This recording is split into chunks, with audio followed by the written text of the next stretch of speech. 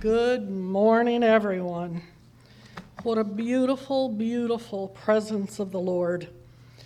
I have a very brief message for you this morning, and I pray with all my heart that it brings you hope and confidence directly from the Word of God. And you're not going to believe how Doug's message dovetails with mine, and we did not discuss this at all. This is purely the work of the Holy Spirit. I'm convinced that we cannot live without His Word. We can exist, but we will not have the vitality of life that the very lifeblood in this book gives us. Amen? We're going to go back to the beginning again, or at least very close to it, if you would turn to Genesis chapter 6. As you know, we were in Genesis chapter 1 last week. And the Lord put this on my heart. And I'm going to say some things this morning that I'm going to ask you in advance that you give me grace for. I've said a time or two before that you may leave here thinking that your pastor's the biggest nut on the planet. Today might be one of those days. But I believe what I'm going to tell you this morning, because I believe this word, all of it.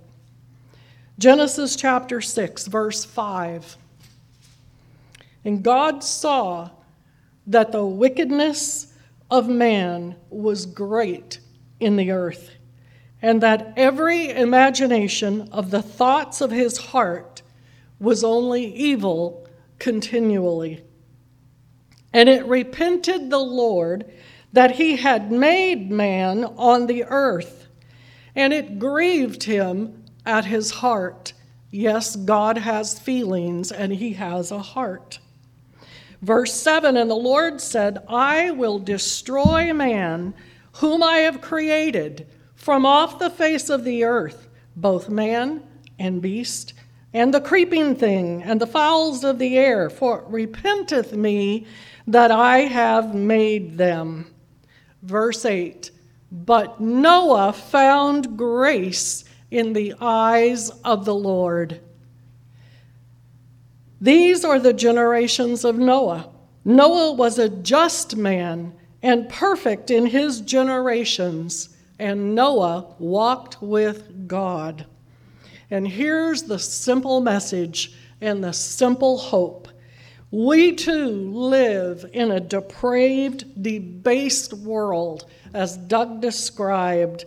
We find ourselves, for whatever reason we want to assign to it, call it whatever you want to, living in a fallen, putrid, stinking place.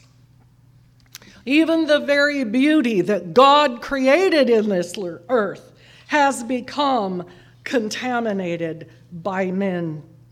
We know that God didn't create it this way, but as in Noah's time, man, in his continual evil imagination, has made it so. But I'm not here today to tell you about all the muck and mire of this spiritually depraved world, but about the God who made a way of escape through it. Amen? Because as these verses that we just read prove, those who walk with God, who are covered under the shelter of his wings or his arms, those who are the just and the pure in heart. And listen, just like God found Noah to be just in the midst of that debauchery, if you read the whole of chapter 6, you'll understand God found a just man and a righteous man in the midst of all that, and he can do the same for you today. Amen? In the likeness of that time do we live today, but God has shown his favor and his grace to those who walk with him during this time. Yes, the weight of this world is overwhelming. It can be too much for us to bear, and it can have devastating effects on us. It can make us feel so isolated and helpless, but not so.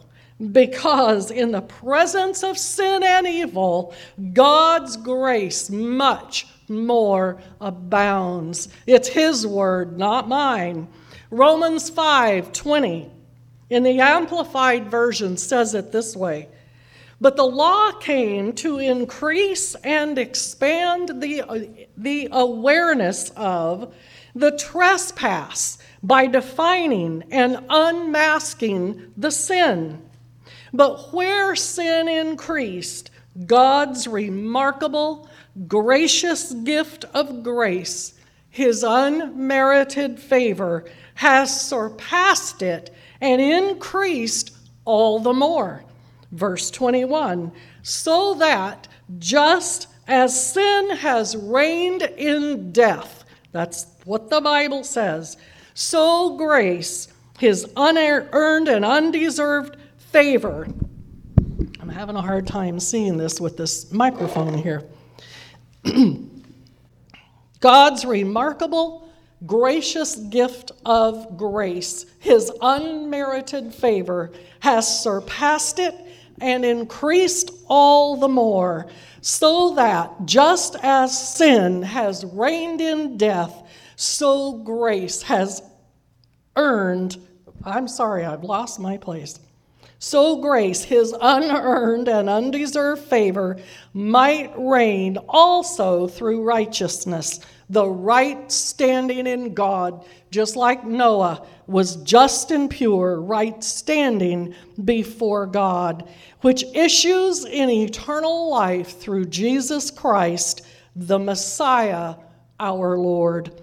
So, my friends, if you've been feeling overcome, overwhelmed, isolated, helpless against this present world, look to the grace of God, because it's reserved for those who are the pure in heart, for those who are just in their spirit.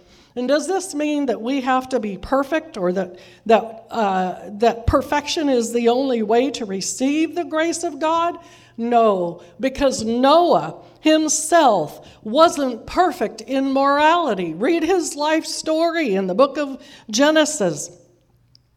The verse says he was perfect in his generations, meaning that Noah and his generations were the last of the pure stock from Adam, because they hadn't intermarried with the fallen angels and produced giants. This is why the Bible says Noah was perfect. He walked with God and he addressed sin through repentance. And we'll talk about that some other time.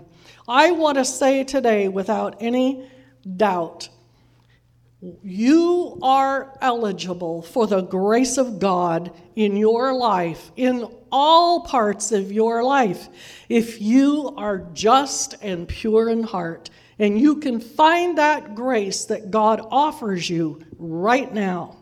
And you might say, grace for what? Well, certainly and most primarily for the forgiveness of sin, but also grace to live, to work, and to raise your family, just to stay true to God yourself when being surrounded by all that we deal with on a daily basis, when our known culture has so radically changed and deteriorated right before our very eyes. I want to talk to you about something this morning. You may have seen, Lord, I need grace.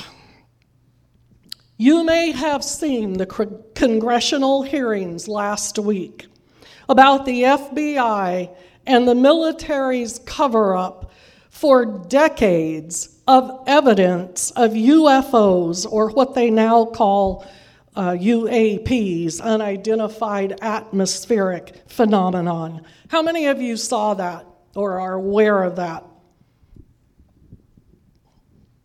where the whistleblowers, the ones who were there and saw with their own eyes, are divulging to Congress that there have been and continue to be so many sightings and even the capture of spacecraft and bioevidence of space beings or aliens. I said to you, I believe this Bible, and I do. Either you believe it or you do not. The Bible is explicitly clear about the origin of life and the location of life. Amen? He made man in his image, and he created other beings. We know that. There are angels, both godly, holy angels, and there are fallen angels that God gave jurisdiction in the atmosphere when he cast them out of heaven. But he gave man jurisdiction over this earth. Did he not? He said, you have dominion, you have power, you subdue it. And I'm going to tell you here what I'm getting at. I believe with my whole heart that Satan is trying his best in this last days that we live in to shrink the gap between the atmosphere that he is relegated to and the earth that God created and gave us power and dominion over. I do believe that's what is going on. Why do you think the Bible tells us that we don't wrestle against flesh and blood, but powers and principalities and rulers in high places? Do I believe in UFOs and aliens? You better believe I do.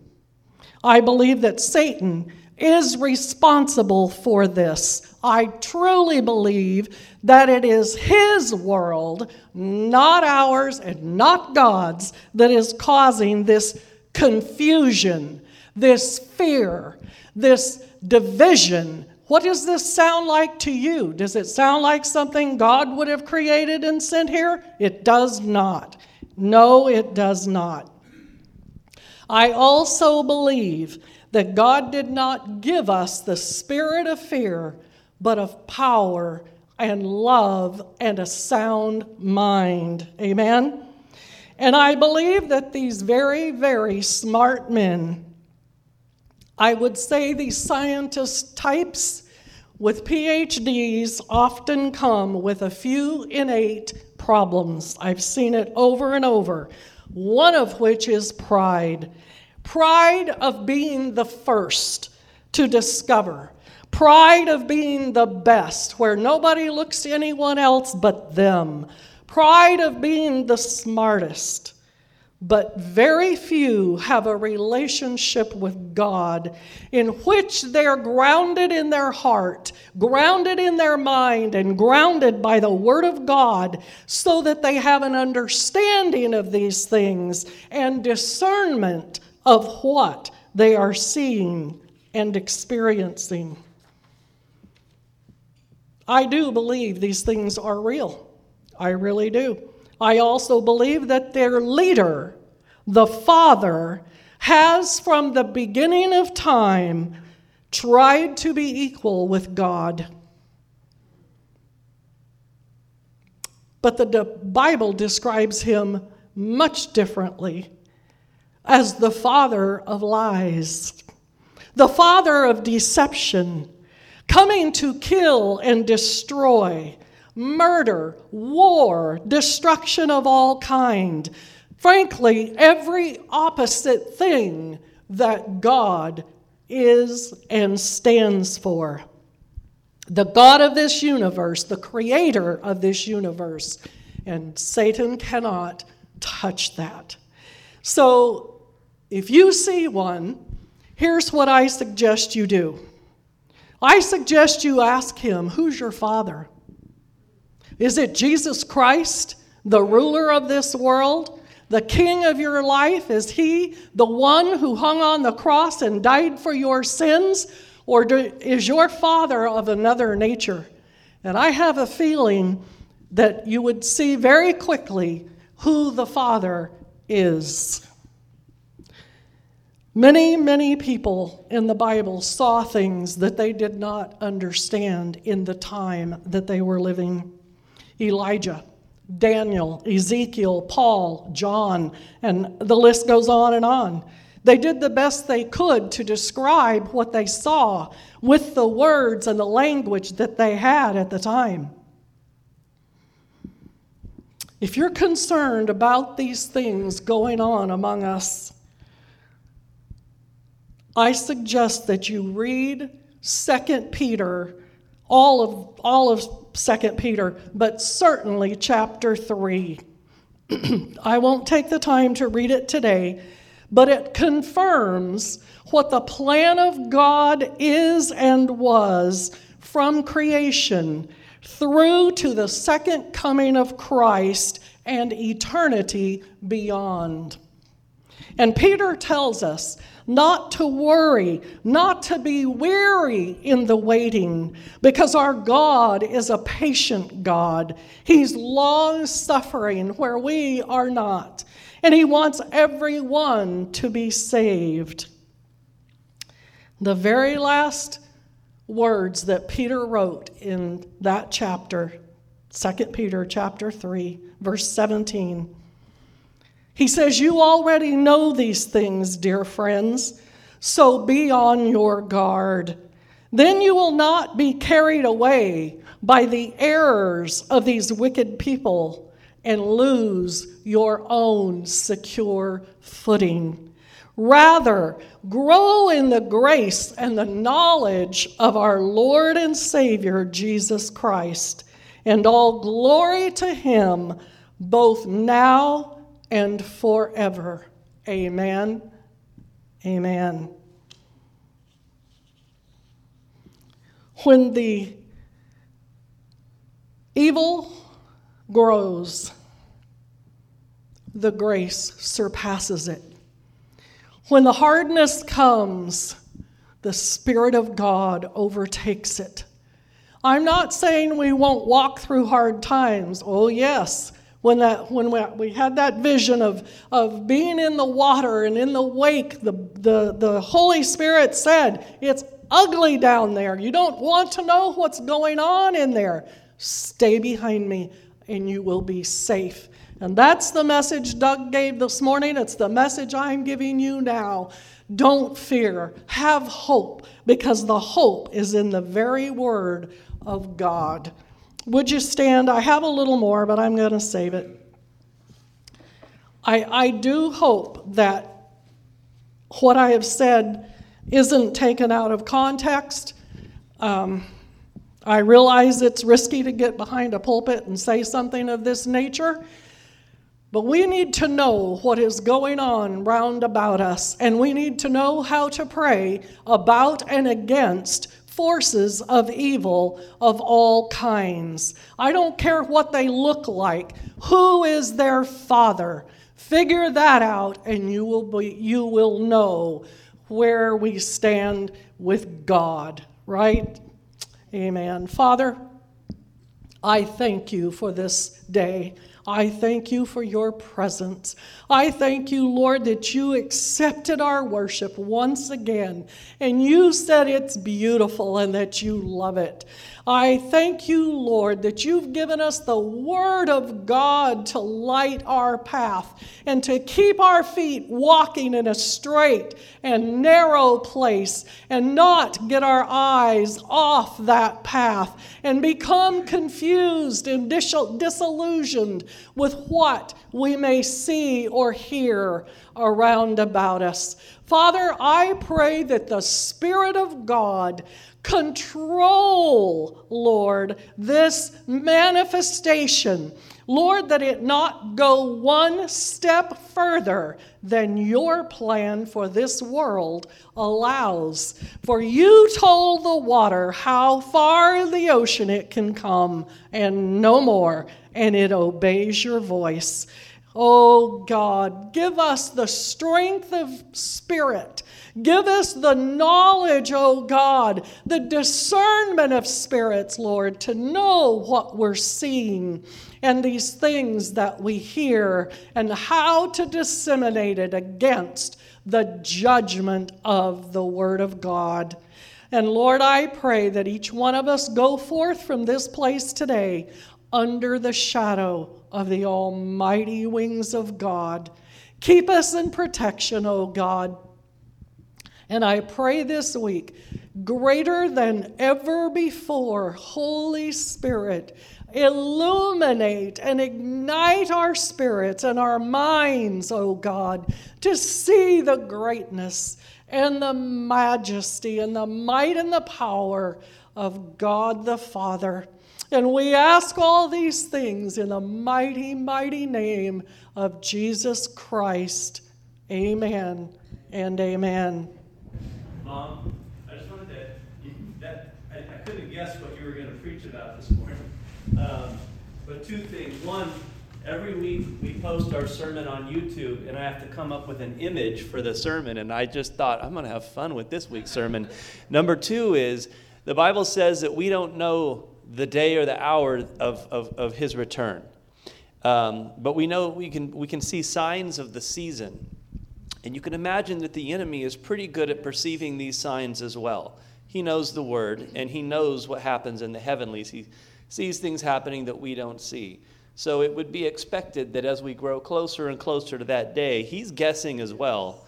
And he's going to attempt to manifest himself in ways that cause chaos and confusion in advance. Because when we're gone, there's going to be questions to be answered for those that are left behind.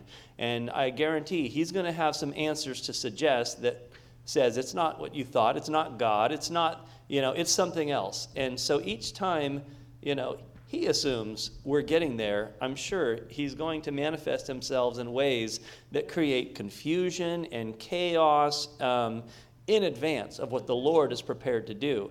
And maybe this has happened before. Maybe he's thought we were getting close before at other times in history and guessed wrong. And maybe we don't know if he's right or wrong. He doesn't know more than we know in the sense that only God knows when he's going to return.